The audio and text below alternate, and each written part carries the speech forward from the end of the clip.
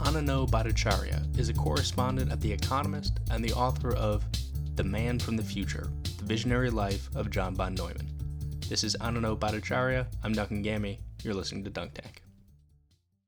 All right, great. I'm here with Ananyo Bhattacharya. Thank you very much for joining me today.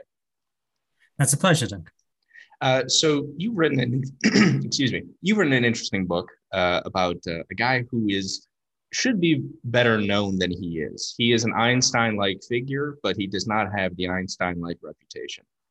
John von Neumann, The Man from the Future, is the name of the book. The range of topics that he worked on is incredible. I'm sure we'll get into it. I'm curious, just starting off here, why do you think this guy is not as renowned as he probably should be?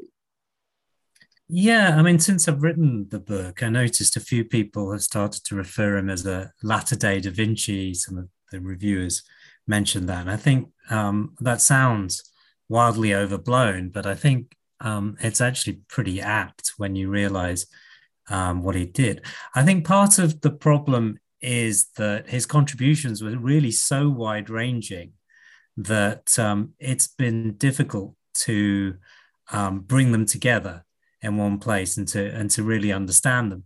If you think about the big figures of the 20th century, the big scientific figures, people like Einstein, they're renowned for one thing, it's relativity that you can easily associate with them.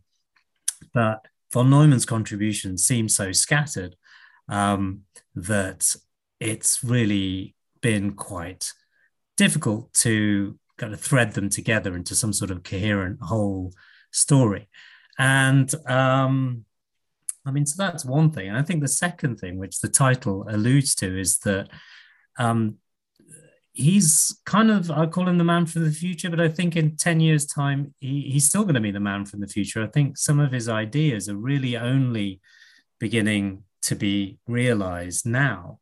And I think we're going to find, in the next decade, stuff that seemed really far-fetched like 20, 30 years ago are going to, be realized, and then his importance is going to, rise even further. So I think he's very much somebody who's been kind of lost, but is now returning to prominence as we see his name cropping up in more and more different contexts.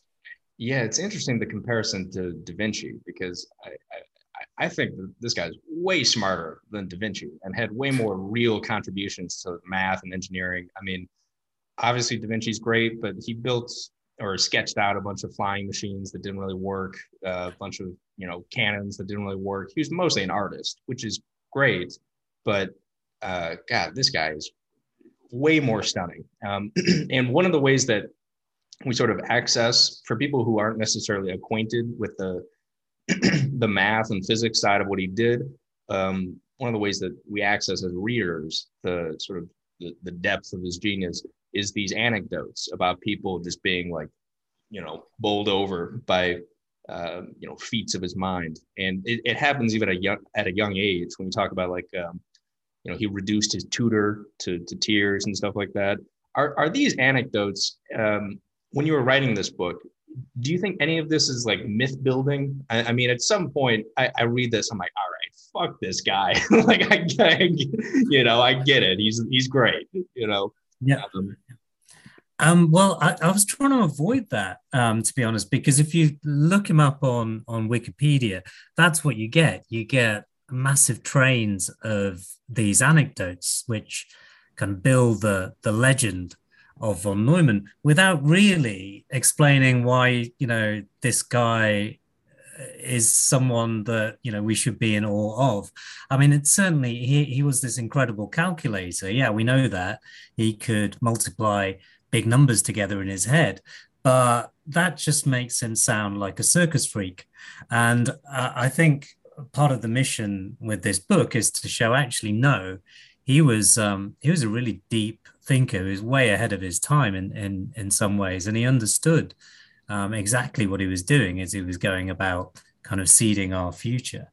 So I think that those anecdotes, I've kept a few in when when the occasion required it. But in fact, what I've tried to do is steer away from this conventional biography, this conventional sort of myth building, and really, you look at his ideas. He turns up at, say, I don't know, Los Alamos, helping to build the atom bomb. But then we kind of press fast forward on these ideas and then follow them up to the present day. And we almost leave him behind in some chapters to really explore what happened next. And I found by contextualizing von Neumann really and his achievements, that instead of diminishing him as a genius, that to me, by the end of it, I thought, even I don't know why this guy's not better known than he is. And that was sort of the object of the exercise and why the book's quite unusual. Yeah, and at what point in his life did people realize that this guy was going to be super special? I mean, not just a precocious young man, but someone who could make a real dent in the history of science.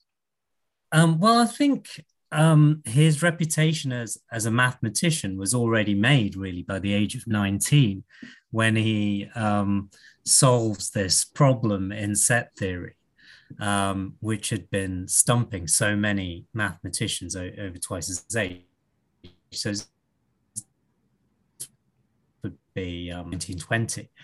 And, he has a draft of his PhD thesis by 19. He's finished by about 21.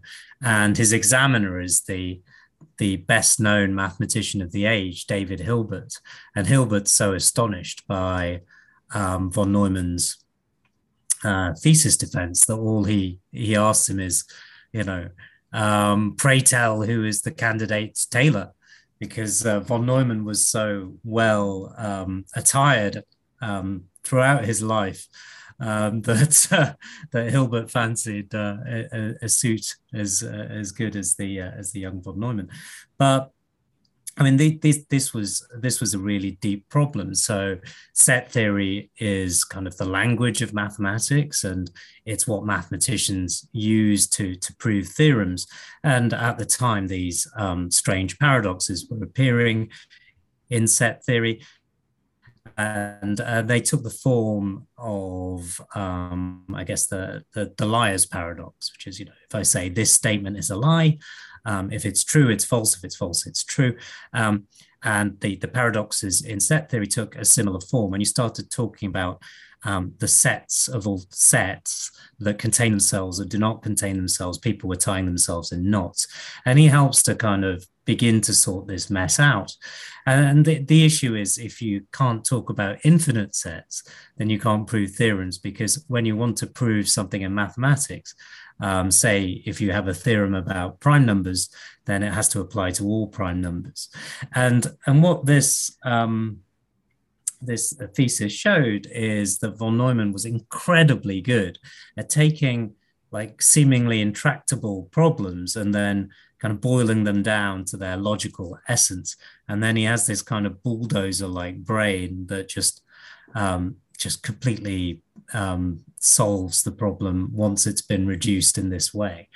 And incredibly, he then uses a sort of similar approach to all of these practical problems later in his life.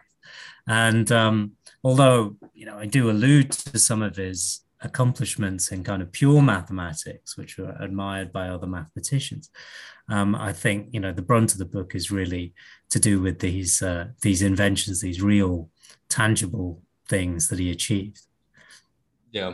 And I'm curious, as we move into that sort of phase of his tangible inventions, something that does sort of come into play is not just his mathematical engineering mind, but also elements of politics and his beliefs about global affairs.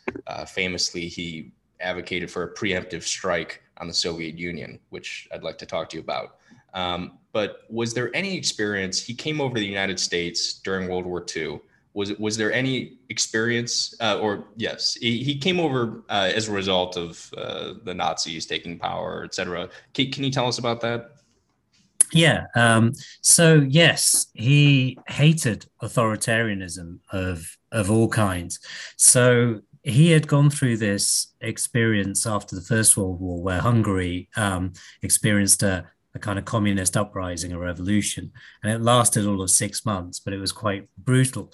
And then immediately afterwards, an even more brutal regime led by a military commander, General Horthy, swept in, and it was a sort of nationalist forces under him, and they killed even more people, many, 10 times more people, and there were, executions on the streets and public hangings and all sorts of awful stuff. So he had this as he was growing up, which left a deep mark. And then initially to make his name, he leaves Hungary to joined the best maths department in the world, which was under David Hilbert at the University of Göttingen in Germany.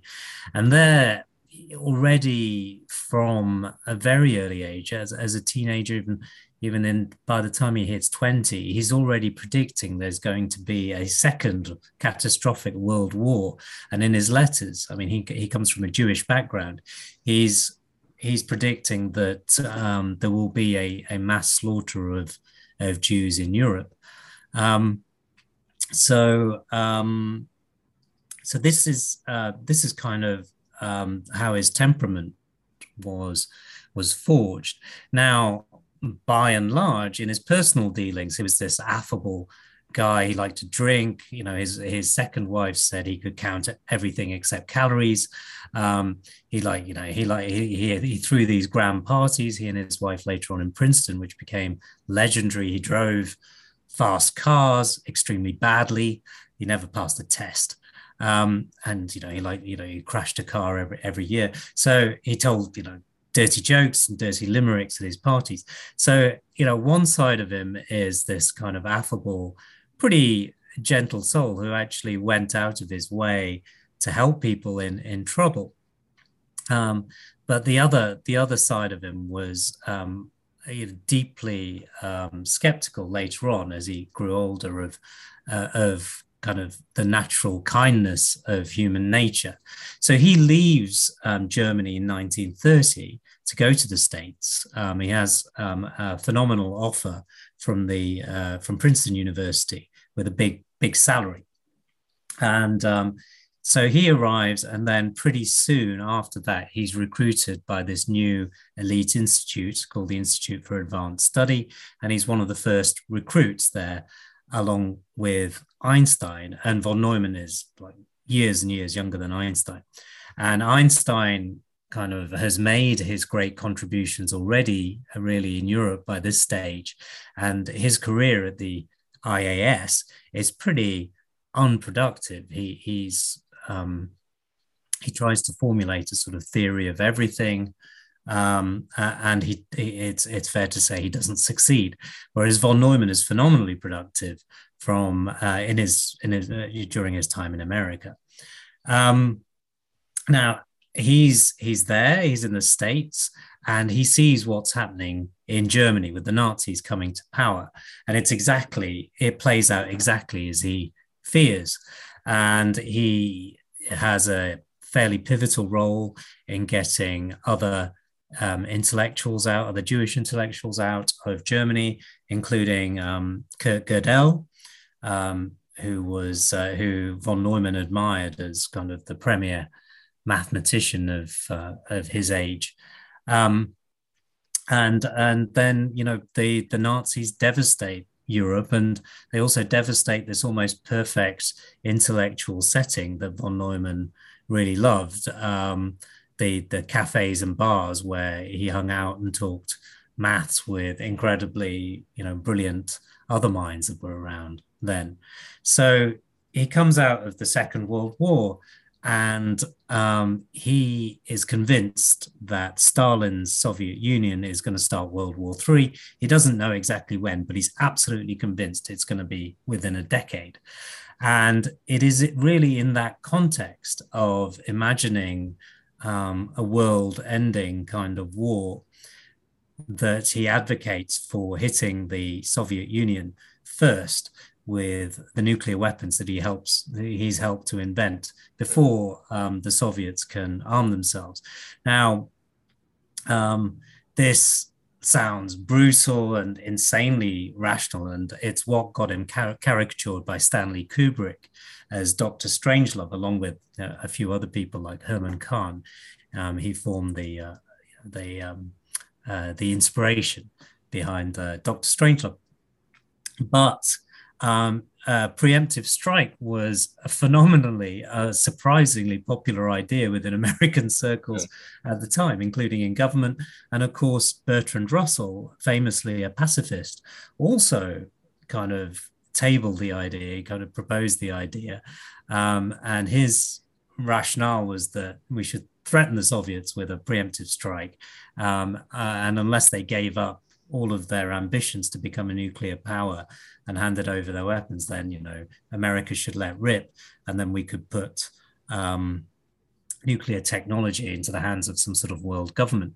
I mean, I try to avoid drawing any conclusions as to von Neumann's character, but I do try reasonably hard to kind of set his views on a preemptive strike thoroughly into a historical context. You know, the world's just come out of this devastating war, and then a few years later, von Neumann's clearly changed his mind about this when it becomes apparent that the Soviet Union now has more atom bombs than then could be destroyed in a single sweep. So, you know, he realizes that there's not going to be any fast war, and that any war is now going to be devastating. Yeah. And so that's me. Yeah. It's amazing when you mentioned Bertrand Russell also tabling that idea, because he's sort of, I mean, Noam Chomsky of all people has pointed to him as like a role model for his kind of way of being in the world. And I can't imagine a guy like Noam Chomsky advocating a similar thing, or I don't know, maybe he would. There's something I wanted to touch on there, and we kind of talked about it in the beginning of this podcast, where you talk about how Einstein was unproductive, like mostly unproductive when he was at the Institute for Advanced Studies compared to von Neumann. And the interesting thing, I'm curious your thoughts on this, as especially as a writer who's crafting this biography of this man. And I don't know if you ever read Black Swan, Nassim Taleb. No. In it, he talks about how artistic reputations sometimes are built. And he mentions a guy like Balzac, the French writer, who, he argues that perhaps this guy's literary reputation is not as well earned as it might be. And the reason it came to prominence was a series of historical accidents. And he argues that in the arts, that tends to be the rule rather than the exception. Is Van Gogh really that much better of a painter than Monet, that he's the most beloved? Or is it just because there's a really good story around Van Gogh? And similarly, I'm curious if you think that, maybe Einstein's story is just better. The picture of him with his tongue out is just more iconic. And then people attribute, by virtue of the fact that he's more well-known, the story about him is more readily accessible. We sort of remember and organize our histories of life through stories. Maybe there's something to the fact that von Neumann is more important than a guy like Einstein, and it's just his story isn't quite as good. Yeah, well, I think that's, at least superficially, I think that's completely true. Although I think von Neumann's story is quite a remarkable one as well. When you realize, who he ends up dancing his way through history with, probably the most prominent figures in 20th century science and politics. But it's certainly true. Einstein had a better haircut. He had hair. Von Neumann went bald. And we love this idea, I think, of lone genius. So the picture of Einstein laboring away in a patent office, unrecognized, and coming up with relativity and the other stuff there by himself, I think is very alluring. Although it's not true, That's the story that's sold. I mean, Einstein had his influences already, and there were people who had some, elements of the theory of relativity in place. He captured the whole lot and is undoubtedly a genius. I'm certainly not trying to suggest that Einstein shouldn't be famous, or his fame is ill-deserved. But I would say that I think both von Neumann's achievements and his life make him a little bit more difficult, especially as he's been caricatured as this Dr. Strangelove figure. So as a good liberal, we want to take a step back from that and don't associate ourselves too closely with this Strangelovian figure. But I think as always, the truth is more complicated and interesting.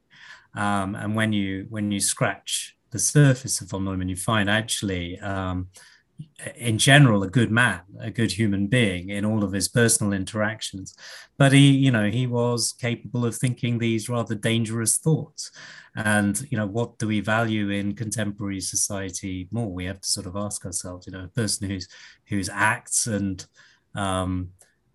personal interactions seem to have been generous and good, or do we judge him on the basis of the fact that he tried to justify a preemptive strike on the Soviet Union based on his horror of the Second World War and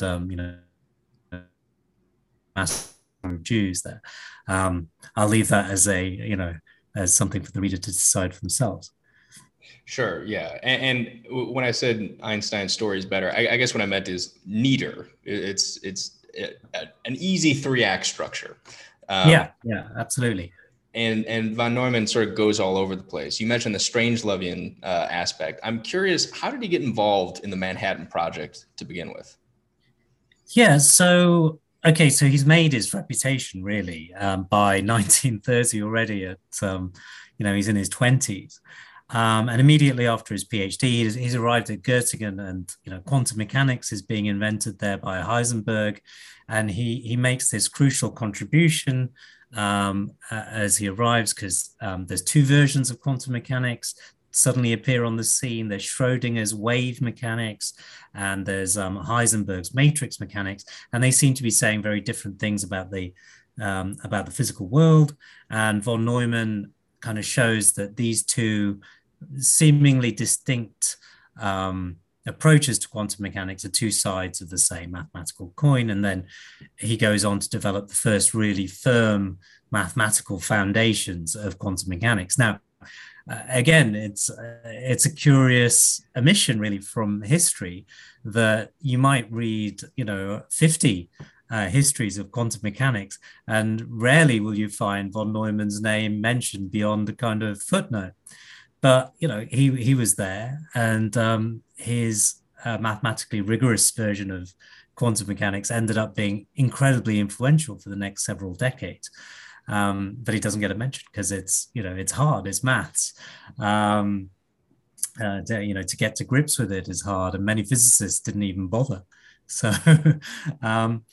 so he's already a somebody by the time he arrives in the US, and he quickly builds this reputation for himself as an incredibly clear-headed thinker, and he's in high demand by the Army, the Navy, the Air Force, by political figures, and he lives this peripatetic lifestyle where he's being flown around all over the US by various factions of the military.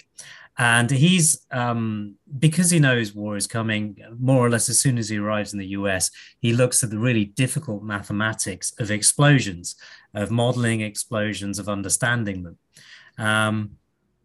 And so he becomes this military consultant as well as this professor at the Institute for Advanced Study, where he's churning out these incredible papers in pure mathematics. And then he's summoned by the American Navy to go to Britain in the midst of World War II in, I think, 1943 on a secret mission.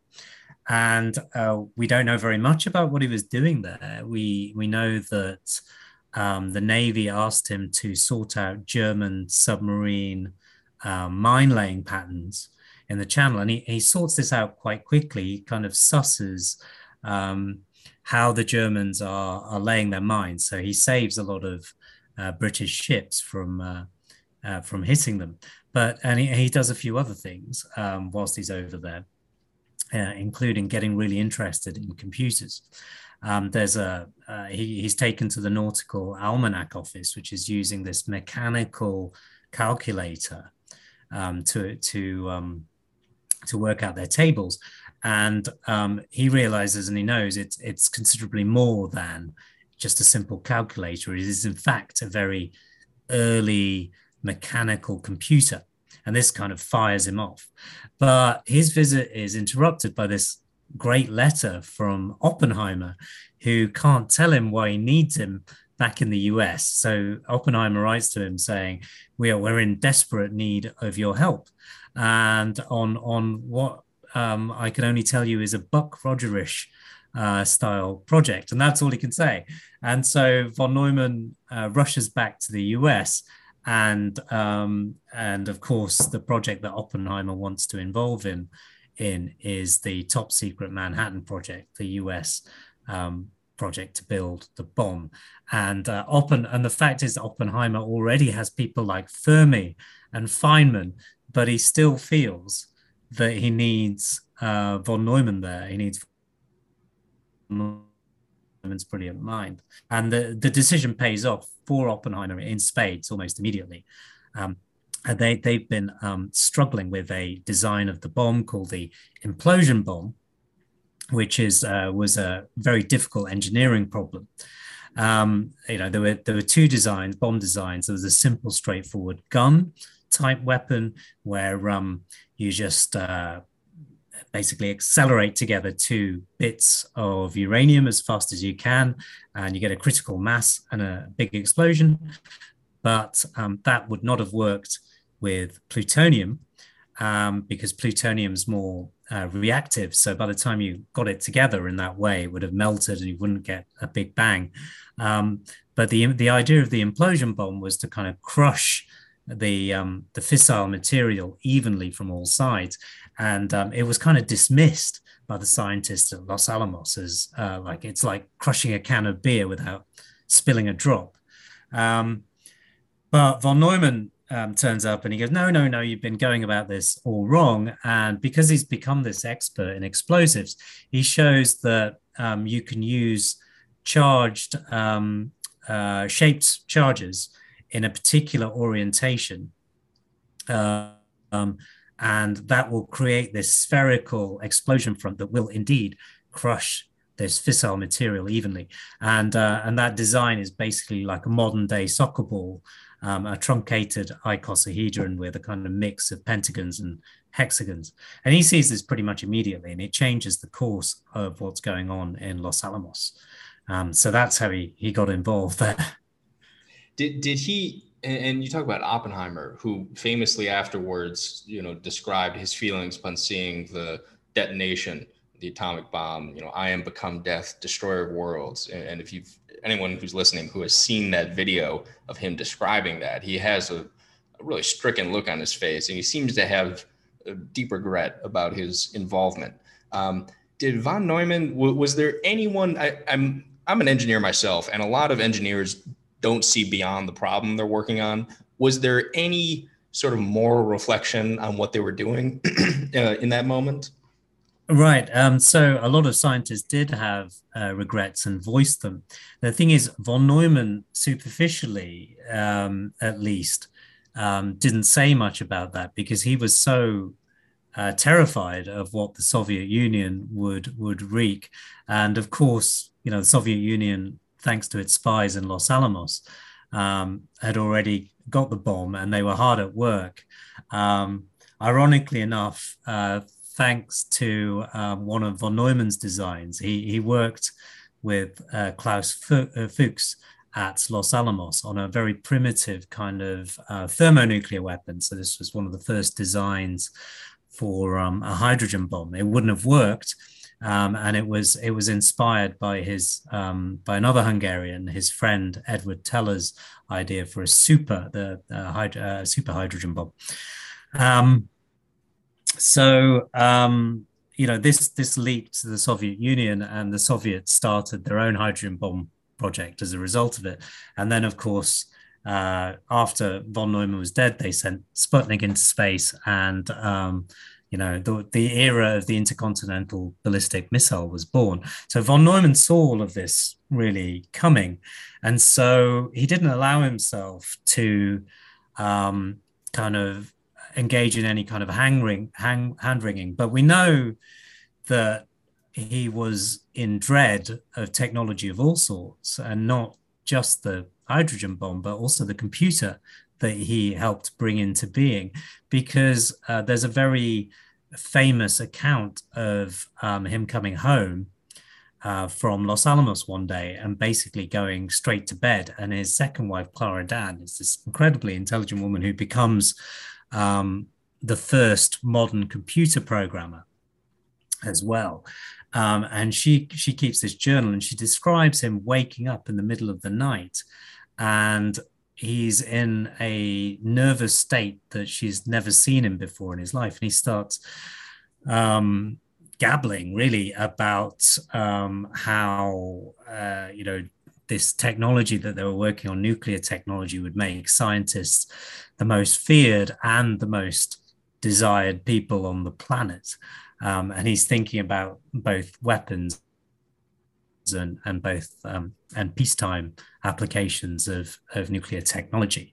But then he goes off on that, and he actually seems to be talking about technology in its a wider sense in terms of computers. And he is fearful, even more fearful, of the potential of computers than he is of nuclear weapons.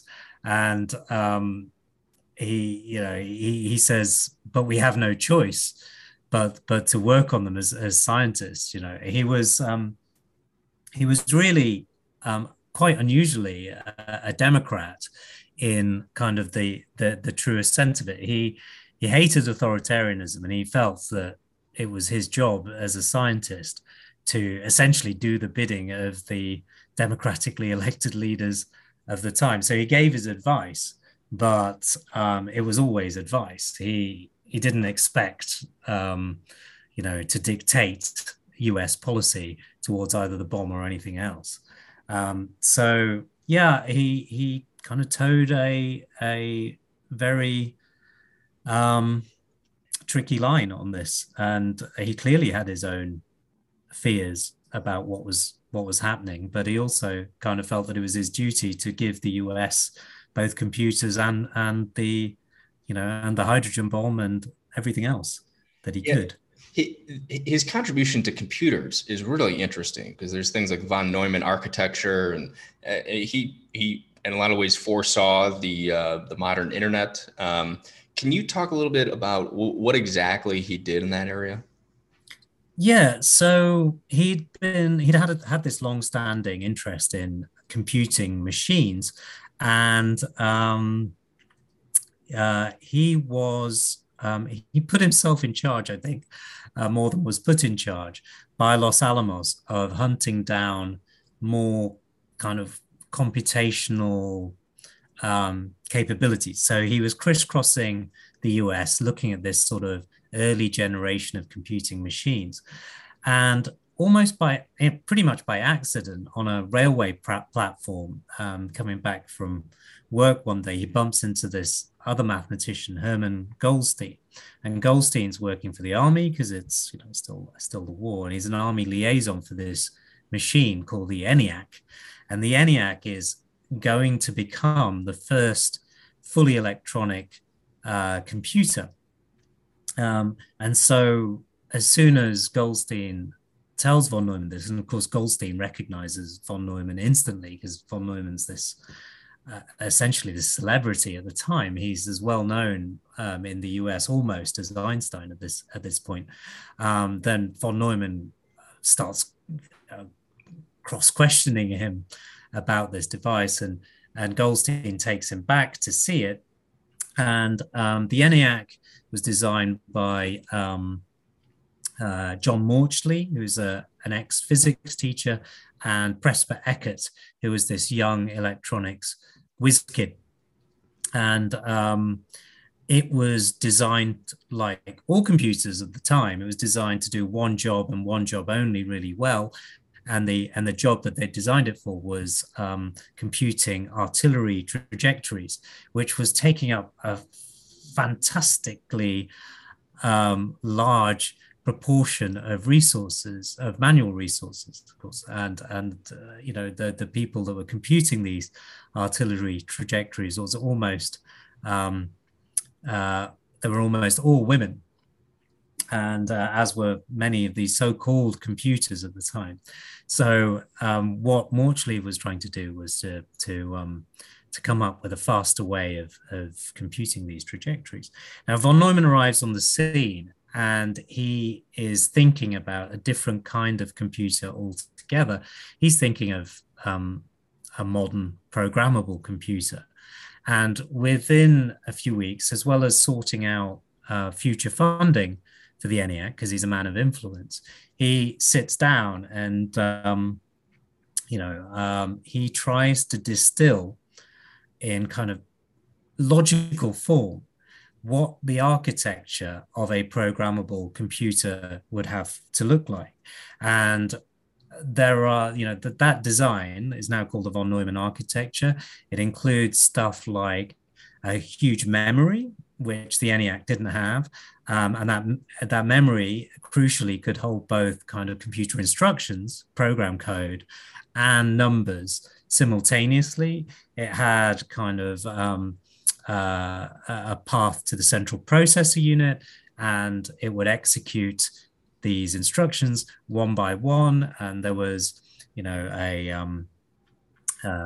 unit, an arithmetic unit that was in charge of doing the sums. The whole thing had the advantage with this massive memory of being a lot simpler and requiring fewer of these valves and so on than previous iterations. And of course, the big advantage was that you could feed it with any program you wanted with a set of instructions, and it could execute any program that you wanted without having to, pull out plugs and retest and do any of those things.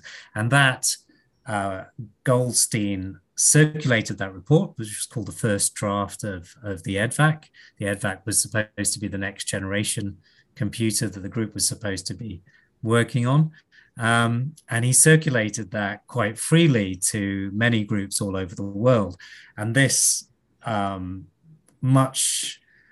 caused a lot of aggravation within the group, because Maudsley and Eckert had been hoping to patent parts of the ENIAC design, and that would be the start of this many decades long patent battle that they would be enmeshed in, and eventually they would lose. Whereas von Neumann would leave the project shortly afterwards to build his own computer at the Institute for Advanced Study. He secured funding for that. And while he was there and he was working on this new computer with Goldstein and von Neumann would issue these progress reports at the same time, which was completely open about all of their work. And in fact, these progress reports, together with the EDVAC report, they would help spawn that first generation of programmable modern computers today. And in fact, von Neumann would go back because his own computer was taking too long. So he went back and with his wife, his second wife, Clara Dan, converted the ENIAC into a programmable computer of the modern style. And she wrote this first code, which was essentially atom bomb simulations and nuclear bomb simulations, which then ran on the ENIAC. It's amazing to hear the entire history of it, and the fact that sort of near the end of his life, he was also working on the idea of computer, like self-replicating computers and AI. What was his thinking there?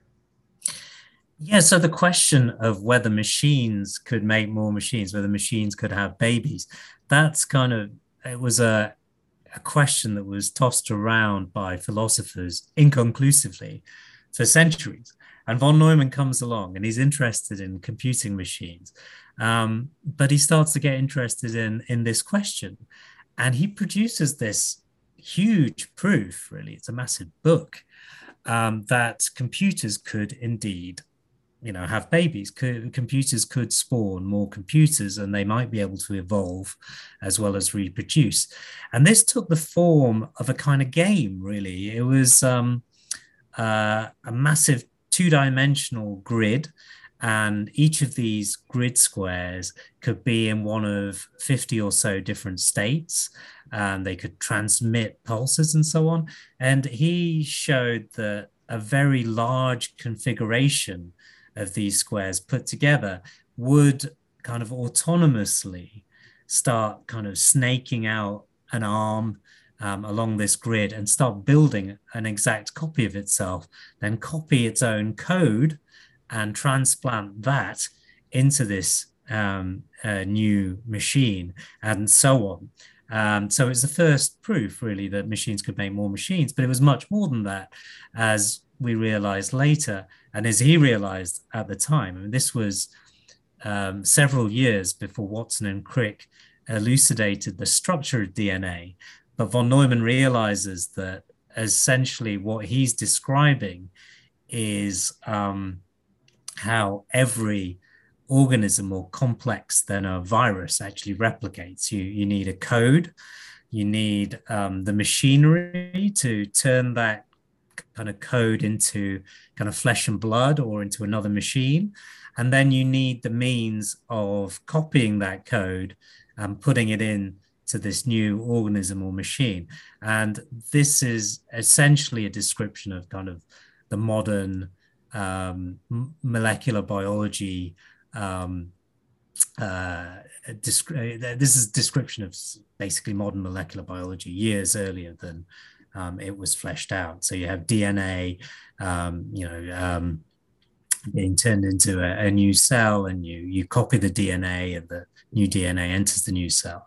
And this is how, all organisms kind of replicate. So he realized this and he described this, although not many biologists really noticed that he described it at the time.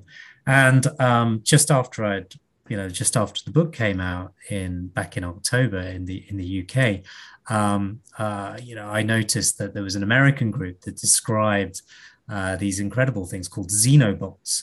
And what xenobots are kind of stem cells, and they whirl around in a petri dish and they collect more stem cells together in these kind of clumps, and these stem cells themselves start whirling around and collecting more stem cells. And these things have been designed by kind of an artificial intelligence, by a kind of a deep neural network. And they are the first kind of living realization of von Neumann's self-reproducing automata. They are essentially machines designed by a machine that will make more of them. And that's, 70 years after von Neumann showed the proof of that these things existed. And the fact that he's so concerned about the fate of technology and the role it might play in our world. And he was also a guy who he made major contributions in game theory as well. And actually, maybe that's just a good starting point. What were his contributions in game theory? Yeah, so he founded game theory essentially, and he wrote the first book on game theory of games and economic behavior, with the German economist Oscar Morgenstern. Morgenstern had arrived in Princeton from Vienna, who's head of an institute in Vienna. And shortly after he arrived, the Nazis marched into Austria, and his deputy shows up for work in full Nazi regalia.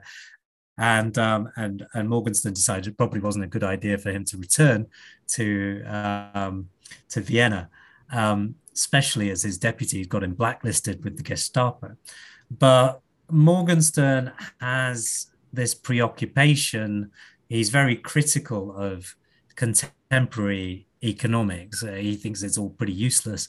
And one thing that he latched latches on to is this idea of a kind of self-referential loop almost when it comes to making predictions about the economy. He points out that if you make a prediction and then you tell anybody about it, then the likelihood is that they will act on it, and thus the prediction no longer holds and break this circle. So he thought, this idea that the economists could help to, and he knows of von Neumann, and they meet in Princeton, and they meet in Princeton, and they get on well. And what Morgenstern does is he supplies these economic questions to von Neumann, and von Neumann starts producing game theory as his sort of mathematical answer to it. And Morgenstern plays no role at all in developing the mathematics of any of this. Now, von Neumann had already kind of come to this much earlier in his early 20s by producing a proof of something called the minimax theorem.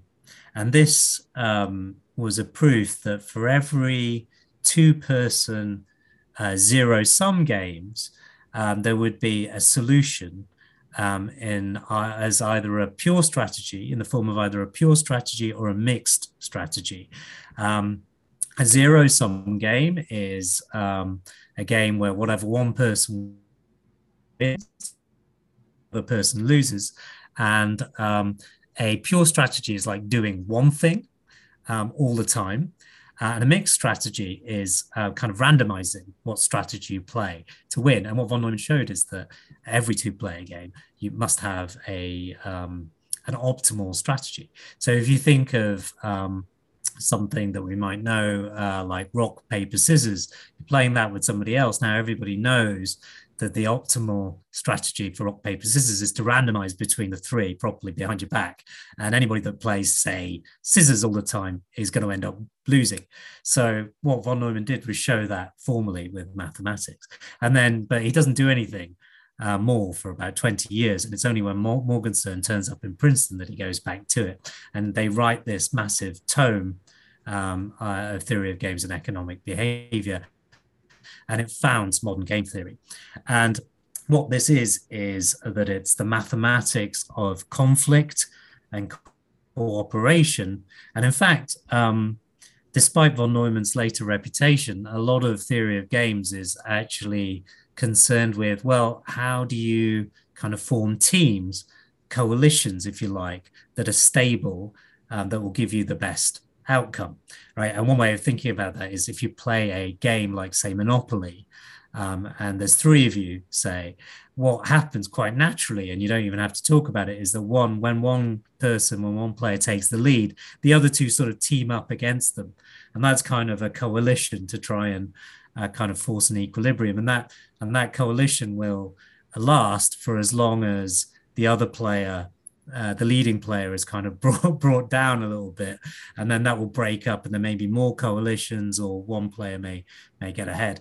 And this was kind of this mathematical apparatus for dealing with all of this, and it explained how monopolies might form, or oligopolies in business terms, which is not really a question that economists had concerned themselves with much, because economists at the time were, as their first step, they would assume perfect competition.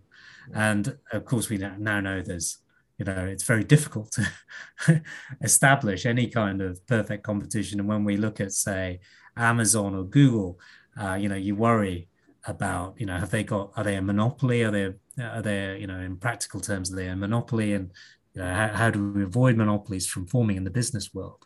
And this was the first big book on that. And it would take another 50 years, long after von Neumann was dead, before the first Nobel Prizes started being awarded to game theorists, beginning with a very famous John Nash, whose life was portrayed kind of in a beautiful manner.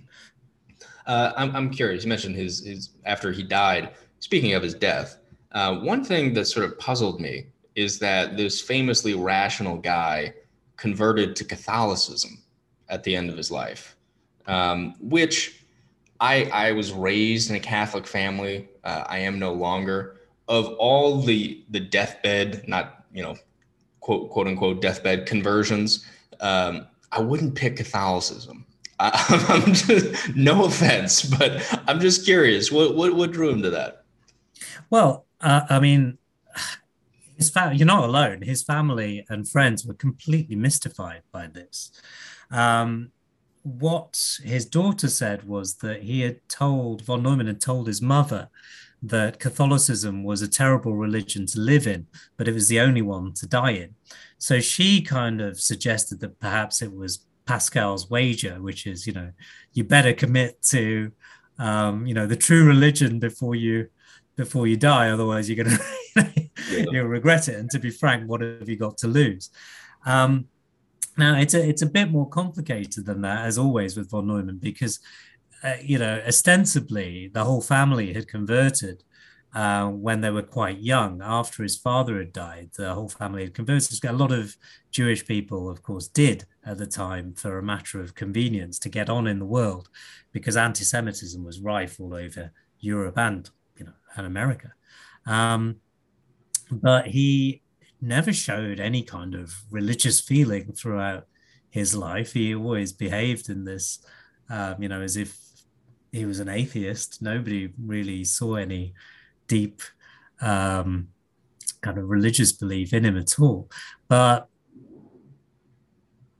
what happens is that von Neumann is struck down by this cancer one day, and it deteriorates.